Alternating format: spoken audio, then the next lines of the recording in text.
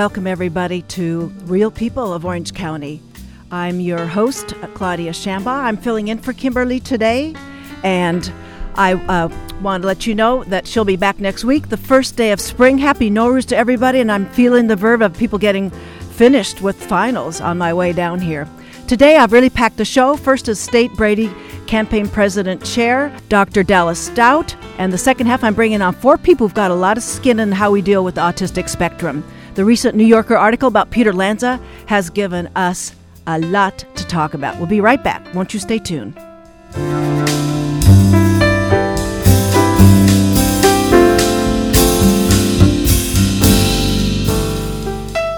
Thank you, everybody, for staying with me here on Real People of Orange County, here on Radio KUCI 88.9 FM in Irvine. My first guest today is Dr. Dallas Stout, president of the California chapter of the Brady Campaign for the Prevention of Gun Violence. And I so wish we had engineers doing these shows with us so that I could take people's questions. But since I'm the one in Studio A on my lonesome, we won't have that chance. I hope that we do get to the essence of what listeners are leaning closer and closer to the speakers about today. As I said earlier, I'm substituting for Kimberly Martin, and I'll do, I hope, her justice with the format that she's so lovely prepared here over the last several years. So on our show today, as I said, is Dr. Dallas Stout, who is with the Brady Campaign for the Prevention of Gun Violence, the umbrella for 25 chapters throughout the state. Dallas Stout served on the Orange County Chapter Board for 10 years prior to his appointment with the statewide board. Dallas Stout's extensive resume includes nearly 25 years of work within the Southern California nonprofit community in programs dealing with developmentally disabled adults and residential drug treatment. Currently, Dr. Stout operates with his wife their own business, Dr. S Nonprofit Consulting.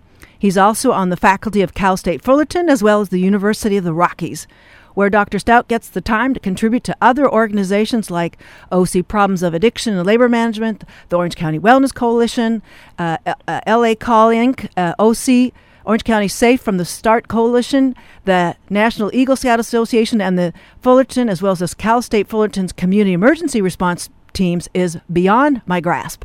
He's earned his associate's degree at Cypress Junior College, his BS at Cal State Fullerton, and both his MA and doctorate in clinical psychology at the Azusa Pacific University.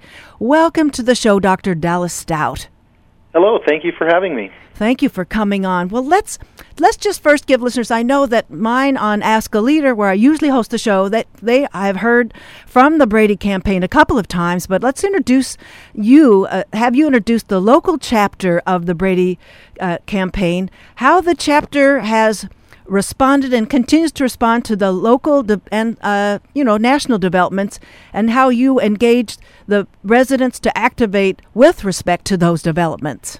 Okay, well, let me say first, the mission of the Brady Campaign to prevent gun violence is devoted to creating an America free from gun violence. That's really our goal, where all Americans are safe at home, at school, at work, and in our communities. And as you mentioned, we do have 25 chapters in our state. The Orange County one is in a unique position because our county has some unique thinkers at the political level about guns and gun violence. But what we try to do is provide a voice and a place for people that are concerned about the gun violence epidemic and public health threat that we're facing on a daily basis to have an organized voice, to be able to interact with their politicians and get that voice heard on a higher level. We do meet occasionally to help educate folks and inspire folks and teach them how to do this work. And, a lot of people want to get involved, and their first question is always, what can we do? And so, we do meet from time to time to organize a protest or a speaker event or that kind of thing to give people something to do.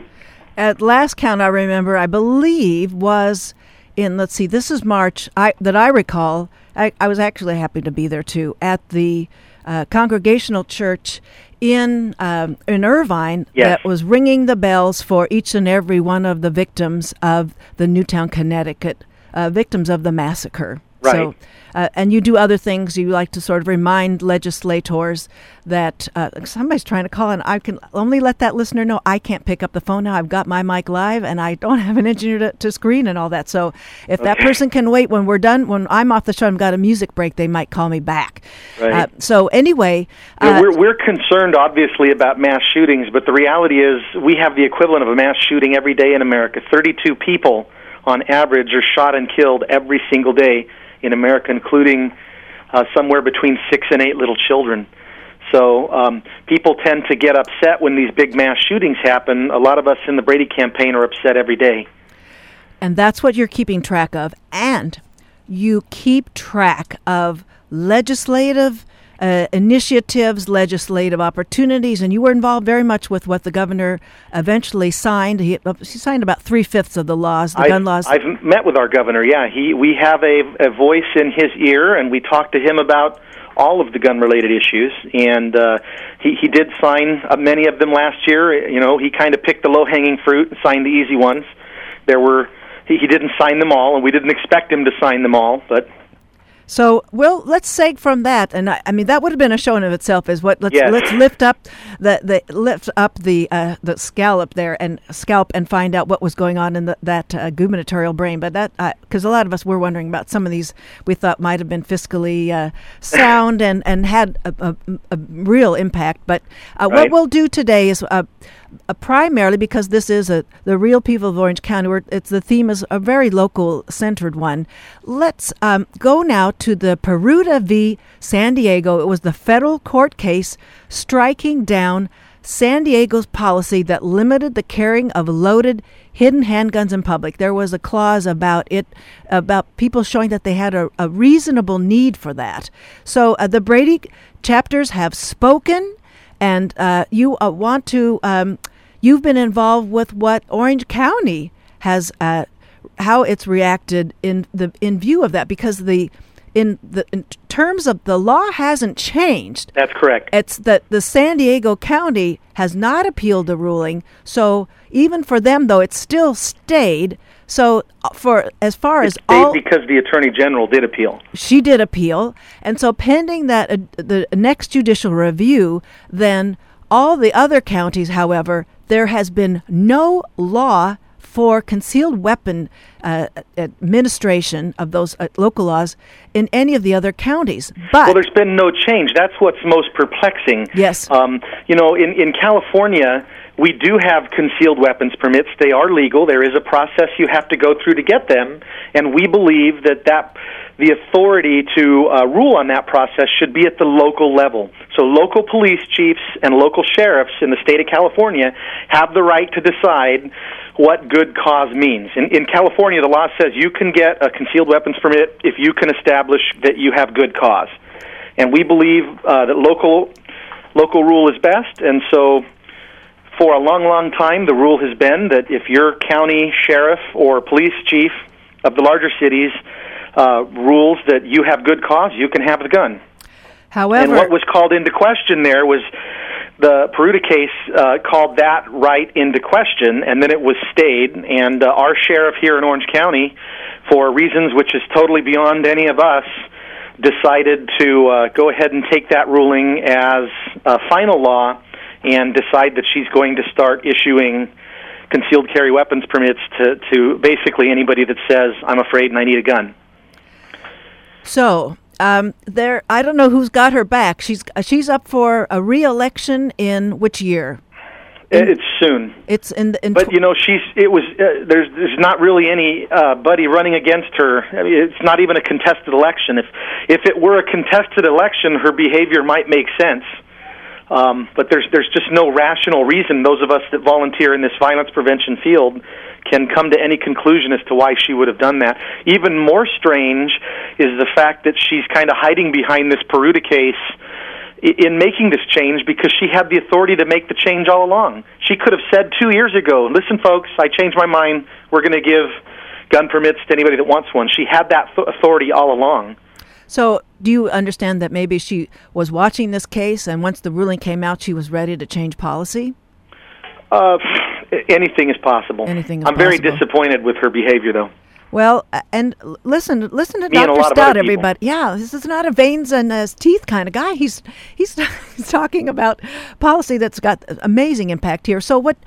Let me get back to this. So her reaction then has resulted in a real uptick. I think Orange County is setting records on issuing permits for concealed weapons. Is that right? Well, what they're doing right now is they're accepting applications, and normally, I think the paper this morning said normally there'd be like 400, and they've gotten well over 2,000 applications. She doesn't even have the employees to process them all, so she's gone to the Board of Supervisors Right. and asked for more money to hire people to process them. Well, that's $1.5 million that's not going somewhere else. Yeah. So that's a fiscal impact besides a public health impact. And I should add that the Brady campaign here in California was not the only group pushing for the Ninth Circuit Court to reconsider this decision. The California Chiefs, California Police Officers Association filed support. The National Law Enforcement Partnership to Prevent Gun Violence. Lots of other groups have come up and said this is bad policy. The research is pretty clear. When you increase the number of guns in any situation, you increase the number of shootings. All we need to do is look to Florida as an example of that. Yeah, we certainly Texas. can. Exactly. Well, and there isn't any kind of rationale that's being bandied about there. The people that speak for the sheriff are saying this is the law. I'm just following the law, but that's. As our vice president would say, that's hogwash. The law has stated all along that she could have done this 2 years ago. She could have done this on her first day in office. She's always had the authority to decide what good cause is. So for her to say now, well, this court case came about is the reason why I'm doing it, it rings strange to a lot of people. Okay. It's also very premature, because this court case, the Ninth Circuit Court is one of the most overturned courts in the nation, but it's not permanent because as soon as they state it, it's not law yet. So she's kind of out there ahead of every other law enforcement officer in the entire state by accepting these applications. And in her defense, her people are saying, well, if it gets overturned, then we'll take them back. We'll take the gun permits back. That's just messy. It doesn't. Well, and it's a waste of tax dollars. Yes. And I guess instead of saving it for the end of the interview, then we can give. It's still not too late to send our letters to the County Board of Supervisors and or the Sheriff's Office. Absolutely. So you can call. I've got the number for Sheriff Hudgens' office. It's at area code 714-647-7000. And I'll give later lots of websites, or Dallas Stout can give them, where you can also plug in where there's templates to use as the kind of language that ring their bells, as it were. So for those of you who've just joined us, my guest at the Real People of Orange County is Dallas Stout. He is the president of the statewide California chapter of the Brady Campaign for Prevention of Gun Violence. We're talking, first of all, about what's happened since the San Diego federal court case struck down the provision about reasonable explanation for getting your concealed weapon permit. Right. And I'll remember when I lived, just to tell you a little something, here's not so local. When I used to live in Florida, I lived there for a stretch. I was there at the time when concealed weapon permits were first issued. It was like 1980. I want to say 86 or something like that. And I remember it was a cringer. And its escalation of this has certainly picked up from there. Well, yeah, the research clearly shows that the states that have more guns in the hands of people and looser laws have a higher firearm mortality rate than anywhere else. I mean, it makes perfect sense. The answer to a gun problem is not more guns, in spite of what the NRA wants us to think. Well, right. They get so much lip service. We don't even have to give more until we do at the end, if we have a little chance to do that. So that's problem A. And then we have I don't know if you wanted to address a little bit more about what's going with that locally. I don't know what else to say. I mean, she's just kind of out in front of the pack, doing something, blaming it on the court case that she could have done all along. It's just kind of perplexing and very disappointing. Okay, so there's lots for people to lots of window and opportunity still, but I'm concerned, like you, as you said, once the permits are issued, there's gun sales, there's all kinds of horses out of the barn, so it's beginning to escalate the whole the role of the ownership of guns, the number of guns available. And of course, some people say we don't really know what will happen, but we sure can look to places like Arizona and Texas and Florida that have done this before us, and it's just like a shooting zone. Yes. So, I mean, at the end of the day, we really don't know what's going to happen here, but we sure know what happened in other places where they've done, loosened their gun laws. It doesn't bode well for shootings. Well, and it will also complicate some kinds of rationales to roll it back. You have to have a stronger burden of proof to reverse some of these things as well. It will make everything more complicated. So that's something to think about. I'd like to have you, Dallas Stout, now take up the matter of Facebook, which is moving out of its infancy as a publicly traded company now and as an internet business. It's been criticized for facilitating an internet marketplace for guns. They've made some adjustments, but I'd like you to first talk about what are the perils of a social network in being a gun sale forum. Well, we have to realize that roughly 40% of all of the guns sold in America do not require any kind of background check under the Brady Law. And that's really interesting because our elected representatives in Congress in Washington, D.C. refused to change that law, even though more than 90% of Americans support expanding background checks to every firearm purchase. Wow. So really, anywhere you have these guns that are being sold or traded off the record, it's problematic. And if you're facilitating it to make it even easier, it's really problematic. I want to know who's buying guns. I want to know who's selling guns. I want to know how many they bought. There's lots of things that we could do to help law enforcement solve this public health threat that we're facing in the gun problem. Right. And it's so casual how someone can present an opportunity on the social network, and there, as you said, there's no accountability, there's no documentation, there's nothing. It's just and it's a sleight of hand, and we have a transaction nobody has a clue about. And here's the ultimate irony: Facebook prohibits paid gun ads, but they're not prohibiting individual posts selling guns. So they're not even consistent with their own policy. I don't understand. Yeah, so No. Some people were saying this new Facebook rule was a victory. The Brady campaign is saying it's not a victory. What they said is that a mere warning to follow the law and a community-based reporting system are not enough deterrent to prevent an unlicensed gun seller from selling guns on Facebook or any social network. Right. That's just not enough. So we know it's only a matter of time before a gun purchased on Facebook is used in some horrific tragedy. And once again, when that happens, we'll be talking about everything but the gun. Right. Folks, you're going to hear that refrain, I think, a time or two more. So yep. It occurs to me that the Mothers Demand, I'm trying to get that organization there, the Mothers Against Gun Violence. Moms Demand, right. Moms Demand Action. Moms Demand Action and the mayor's campaign against violence, that they seem to be appeased by the provisions that, and I could enumerate some of those provisions. I'm not sure if you wanted to do that. But why do you think they are more satisfied with the concessions than the Brady campaign is? I can't. You'd have to have their leadership on to talk about that. All I can say is the Brady campaign believes it's not a victory. We don't believe that that a community-based reporting system is enough to prevent people from doing things that they shouldn't be doing. So I guess what Facebook has tried to do is say that outwardly we're not allowing it, but I don't even know if there's a way that if you could negotiate, let's say the Brady campaign board members from each of the states, were you able to negotiate with the policymakers with Facebook? What would you ask for, Dallas? We would like Facebook to be consistent. So if they're going to prohibit paid gun ads, they should prohibit all gun ads. Okay. We don't think Facebook, where children are playing around, and it's just not a place for the buying and selling of guns. Well, it's, I think, a fluid arrangement, the policy making.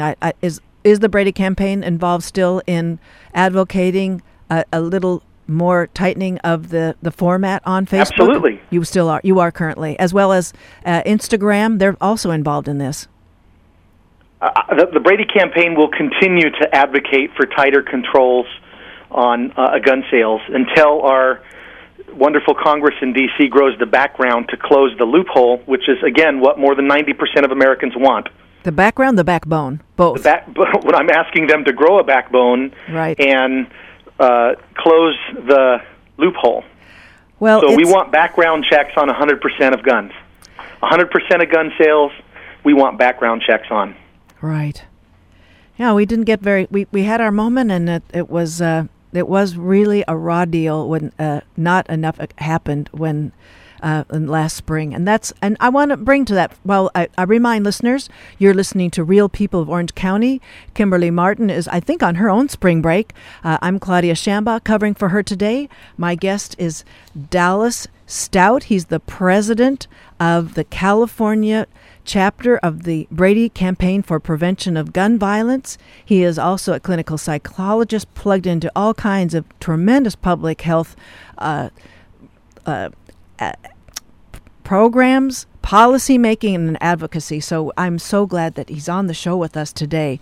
So I guess the last segment here we can address is the Obama administration has nominated Dr. Murty as the Surgeon General for the United States, and this nominee has been involved with making some public health pitches about the connection between gun violence and public health.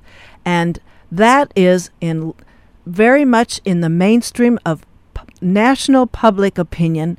And in the midst of the nomination process, the National Rifle Association has interjected once again their influence, looking for where they think they have close Senate races, and they are now I want you to unpackage what you remember, the influence that the NRA has had in pronouncing how little the Center for Disease Control could have in studying the effect of gun violence on public health. Does this connect? Do you see a connection between the two? They're the ones that pushed Congress into kind of gutting the research years ago, and of course it's coming back under Obama's signature. We're starting to see more research happening again. It is happening. There's movement there. You have to remember that the NRA are the paid salespeople for the gun industry in our country.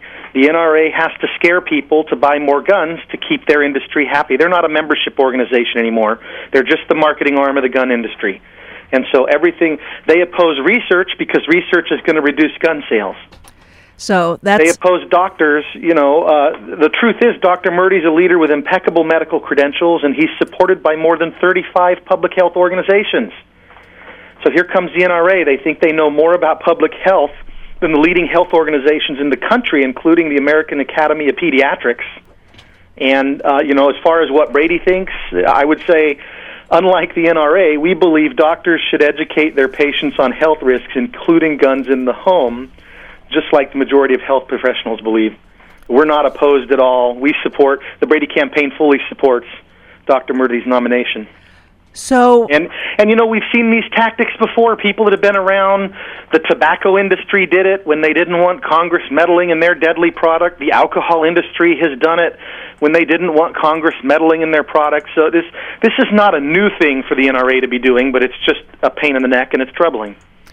It is very troubling. So, and I really want to emphasize that Dr. Murty is right where the American sensibilities are, but it's that undue influence that the manufacturer of guns have in the NRA trying to frame.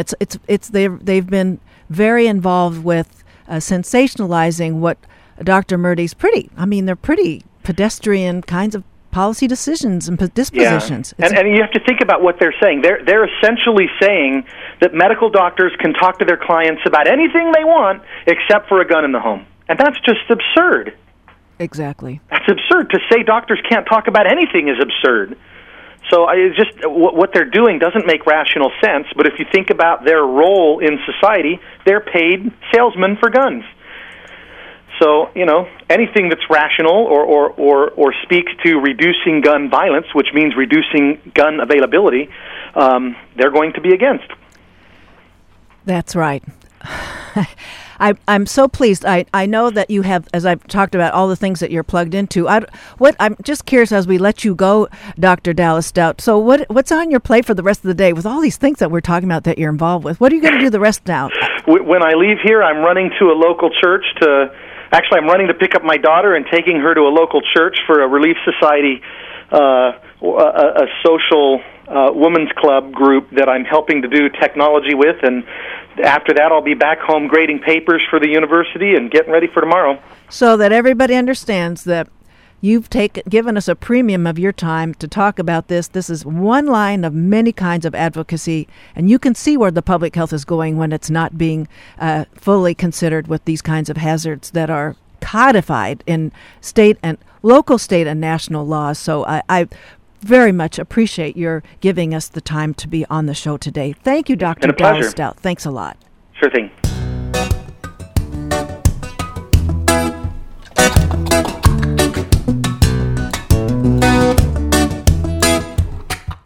Thanks, everybody, for joining me. We're going to be back with a host of people. We're going to be back with Heidi Campbell, Loretta Kimberly, Jeff Lund, and we're going to talk about how the complexities that were pondered in the recent interview with Peter Lanza, Adam Lanza's father. We're going to talk about that in the next episode.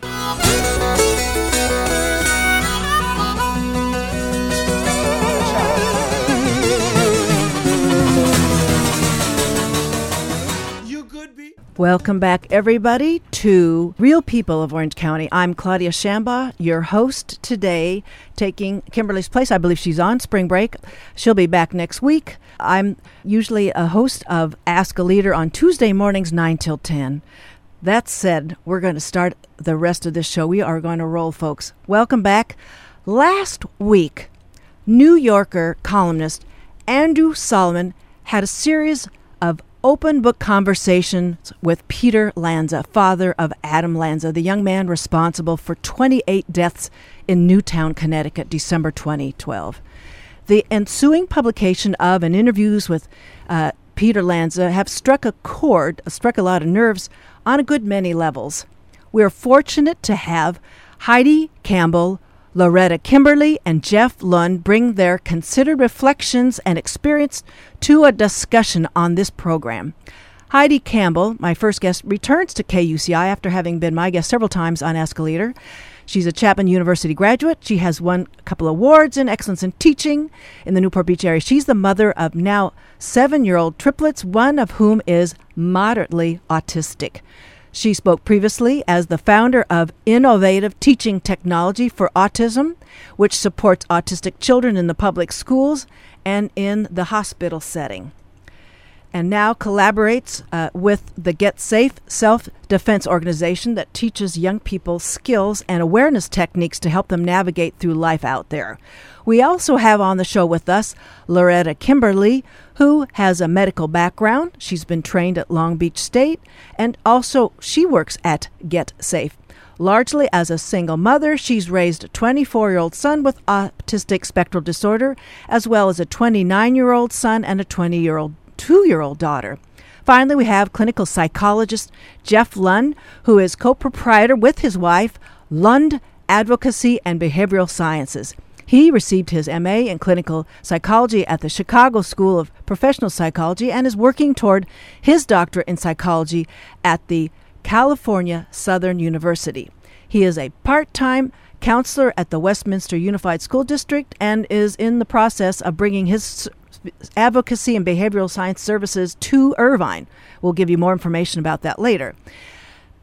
Jeff Lund has sons the age of 11 and 9. I want to welcome everybody to the show. Thank you, Claudia, for having us. Thank you. Okay, that was Jeff. That was Heidi and Loretta and Jeff in that order. Well, let's start. I'm not sure everybody's had a chance to hear Andrew Solomon talk with Terry Gross's Fresh Air in that interview last week, or look at the New Yorker article that was published with the date of March 17th. It's online, but it's the printed copy's just barely out. I'd like to start with whoever wants to join in here. What struck you in what Peter Lanza had to say about some of Adam's features?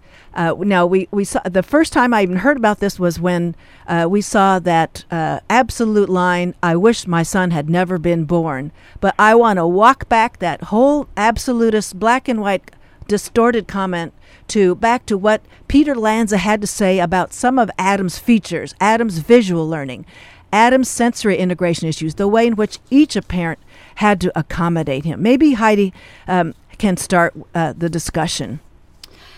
Well, I think what struck me the most when I heard the interview and upon reading it and reviewing it was they were so relieved to receive a diagnosis when around the age of 13 and 14.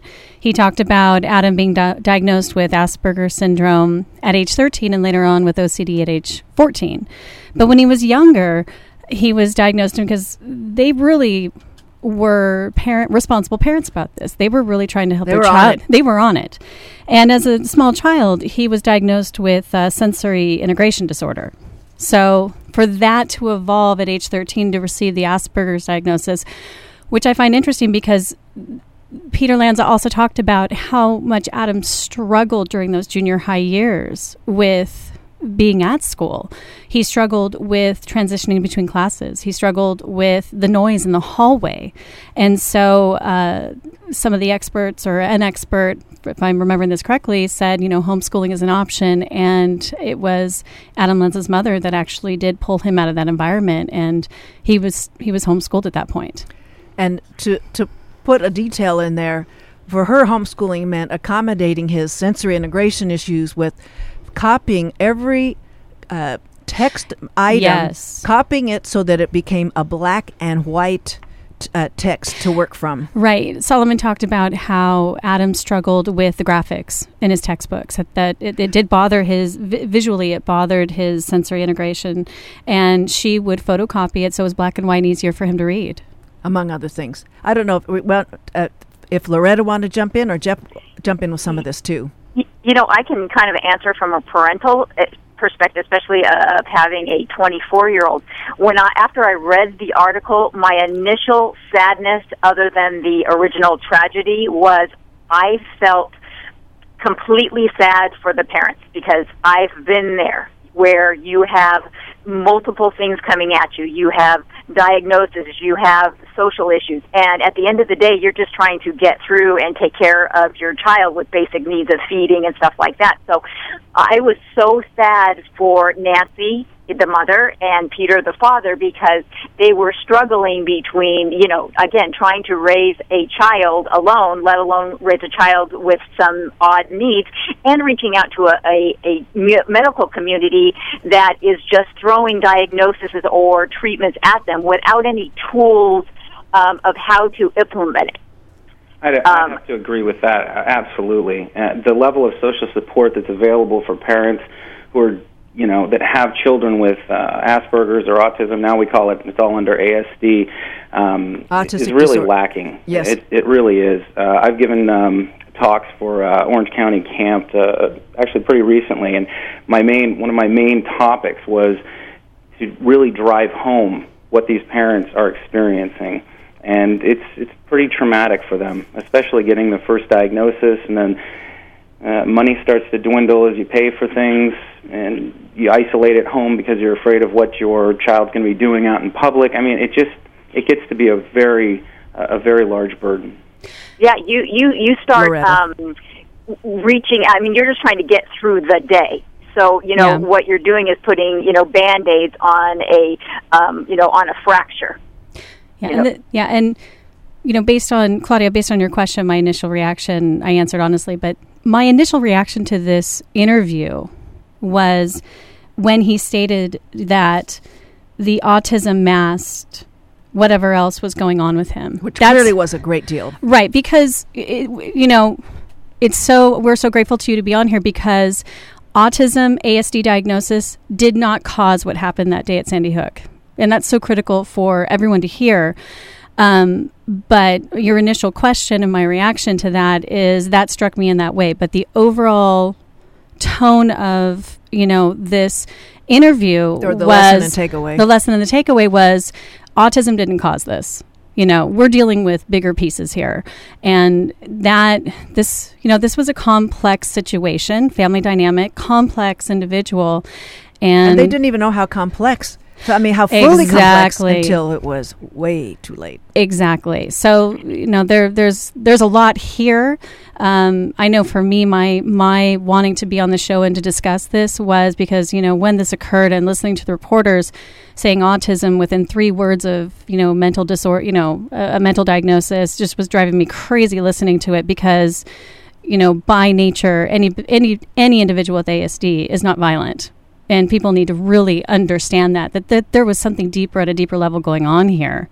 So I think, that's also something for us to discuss. I think it's also very interesting to discuss that, even President Obama has started this BRAIN initiative, April 2nd of 2013. They're starting to put $100 million of public-private money toward mapping the brain and to look at that. And part of my concern with that is even the gentleman, Dr. Collins, who's in charge of this. Francis Collins with the National Institutes of Health. Exactly, with NIH. Even he, within his explanation of what they're going to do, calls autism a disease.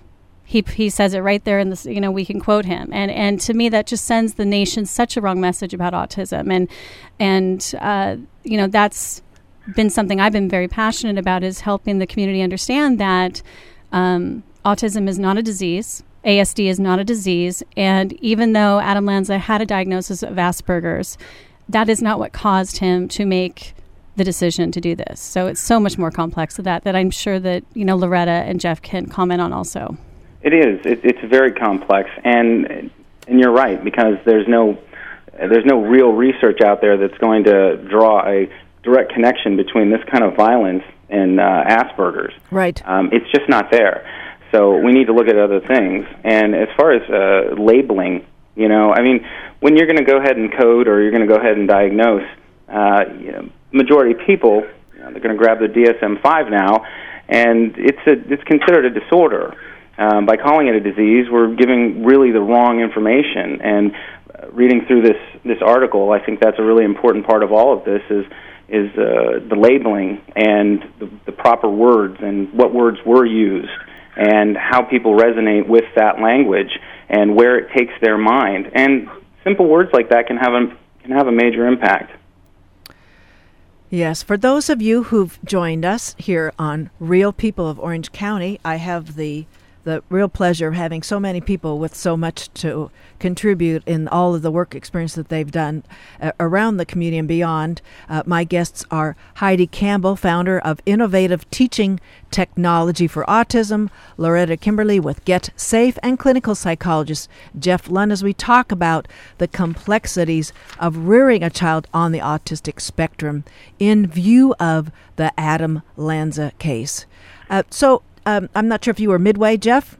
Yes, and let me just make a quick correction there. I'm sorry to do this. I'm actually not a clinical psychologist yet. I'm right in the middle, about halfway through, working on my doctorate. Hopefully here in the next year I will be able to have that wonderful title, and I look forward to it. But okay. I just wanted to make that correction.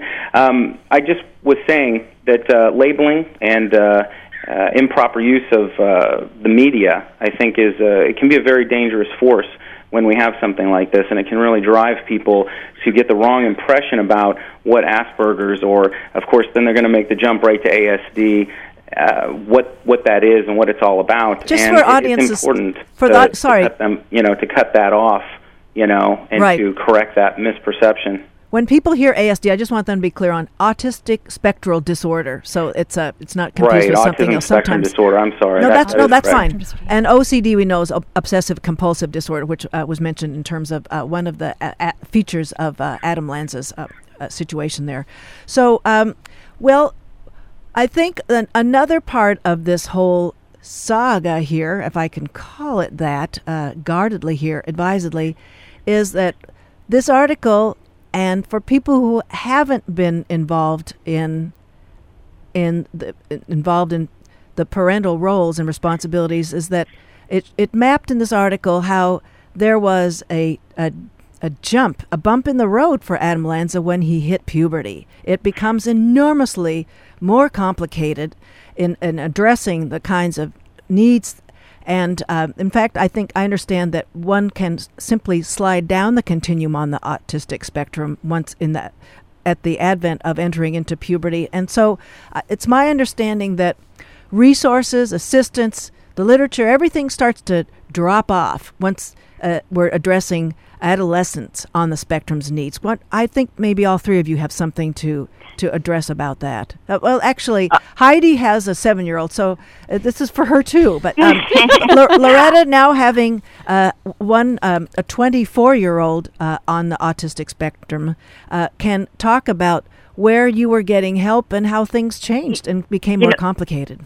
You know what? I absolutely can ring in on this subject because I can tell you both from a physical change that takes part in your child, you are dealing with, a social change. They're bigger now. They can't go into a women's restroom with me as a single mother anymore. So you have all of these conflicts coming at you at adolescence, besides a kind of disconnect from the medical community. It's like, they no longer fit in the child's dental chair, so, go see an adult dentist who now your child, has to reacquaint with, or the neurologist who is only a pediatric neurologist who's been, treating him. And then you throw in the organic changes. You have a high incidence of seizure disorders that come into play. All of this falls to a parent. It's like the child that you knew for the past 13 years is somebody new and different, and there's so few resources. And for people to kind of give you a heads up, I know that people reach out to me who have 3, 4, 5-year-olds because they want to know what's to come. Well, yes, go ahead. Yeah, and so for me, I had to kind of, reach out and just kind of feel my way through a dark cloud. And I'm aggressive. I will reach out there for help, but so many people kind of isolate themselves and don't know to reach out and get answers. So they do what they know best, which is to protect your child, isolate them, which in the long run, as with that article, yes, that's exactly what the problem was. She became extremely isolated. I think that's generally known, but Peter Lanza is really open book, and he talks about how isolated that she became, and she started to misrepresent even to him. They had for a while some very open emails, and then they stopped being so open, and she's sort of covering because I think she felt so invested in presenting him as somehow being more successful in with the kinds of interventions and accommodations she was offering him. With Nancy being gone now, who can't speak for herself, but there's also, and I can kind of feel for her, maybe not so much masking it, but just not knowing what to do. You want your child to be happy, bottom line. Well, in her isolation, how can she know? In doing so and keeping him from the things that were, an irritant to him, she thought she was protecting him. But again, that just comes from not being, able to be open with it, whether it's to your neighbors or, to the doctors or, the gatekeepers. Is the neurologist talking to the dentist, and is the dentist talking to the GP? I mean, we're in this, medical community that is so disconnected. Or the from each other. Educators and the other community representatives, Absolutely. members. I'd like to chime in on that just real quick. I completely agree with that. Really what you're saying is everything that the research that I've been doing recently is telling. It's talking about parents withdrawing. It's talking about their depression going up. It's talking about their own obsessive-compulsive behaviors increasing. And to that point, we don't know exactly what was going on between Mom and Adam. And it's possible that a lot was going on at that time between them that might have aggravated the situation, maybe led to it to some degree. Not in total, of course, but to some degree. And I think that's definitely something that needs to be taken a look at here, because it's because she doesn't know what to do. A lot of moms are in this situation. The research is definitive on this, is that they just don't know what to do. Mm-hmm. And as the child grows into a young man, that definitely makes it considerably more challenging. And we're tired. I believe you. Yeah. I mean, even with, Noah at 7 years old, wanting to leave the house, it is a battle sometimes. He wants to be in his room with his trains and does not want to leave. And it is, I'm being screamed at. It can be exhausting, and sometimes I feel like it's easier to just stay in and withdraw. I can totally relate to what Loretta was explaining and also to what Jeff was explaining. Yeah.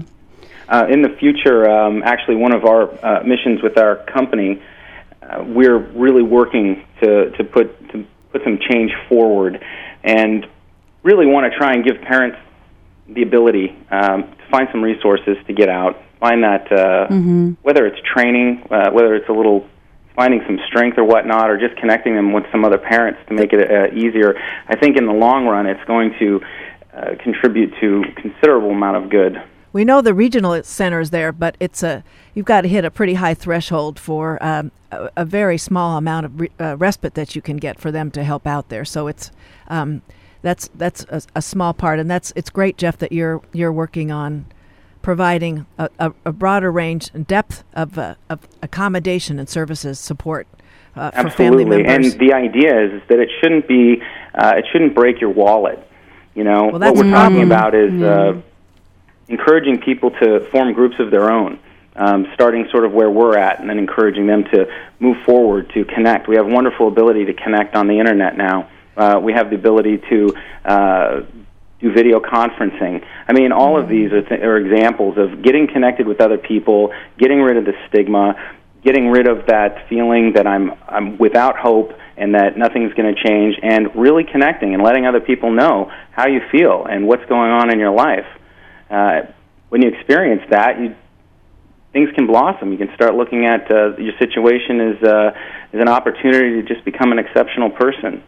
Right. I mean, it seems as though she really lost a lot of perspective. And I think at one point she had been separated from her husband, and she didn't realize the extent to which she was accommodating Adam. And he mentioned about their hiking, Adam and Peter hiking, and she looked up and she said, "You mean he tied his own shoes?" So it's sort of like the parents had a different way of going about that. And actually, I want to take that point and say to something Heidi had talked to me about as we're preparing for this interview is, now Noah has parents that live in two separate households, if I may say that. And, you may. And so Heidi is aware of a protocol she would like to adhere to because of understanding features of Noah's abilities, capacities, and his shortcomings. And she's trying to do the most for Noah, but the other half of the visitation is with a father who's maybe not signed on to the same kind of program, and that can be pretty invidious.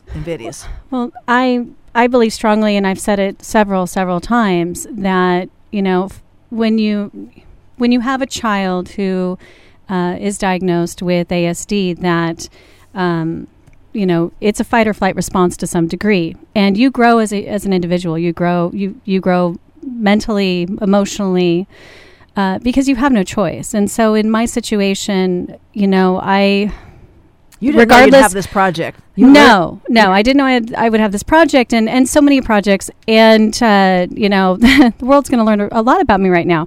But here we go. Okay, so my growth through all of this is, I want what Loretta said. You want your child to be happy. You want what's best for your child. And so a huge part of that is the importance of the communication with that other household, the importance that we're on the same page, the importance that we're working as a team.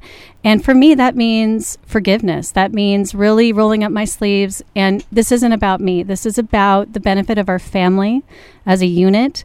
And it's now two families because we're in two different households. So that, I'm, because of my work, with ASD education, I know for me, I'm very careful what Noah watches. I'm very careful what he's exposed to because I know he's a very high visual learner. He probably notices in more detail about things he sees than I do.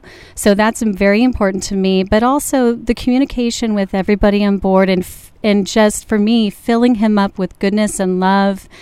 And he can sense in my tone of voice if I get upset. I mean, let me just back you up. You were talking about he's a visual learner.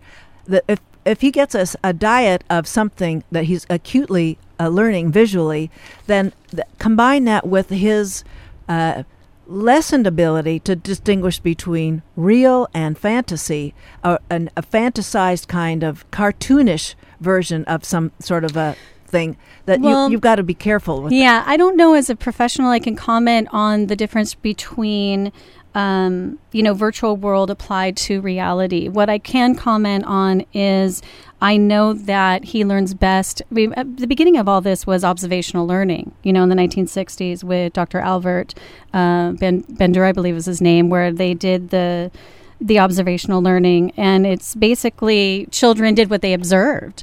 And that is the premise of kind of what I'm promoting in ASD education with the video modeling, the use of technology to hold the child's attention. They learn so well through the visual example.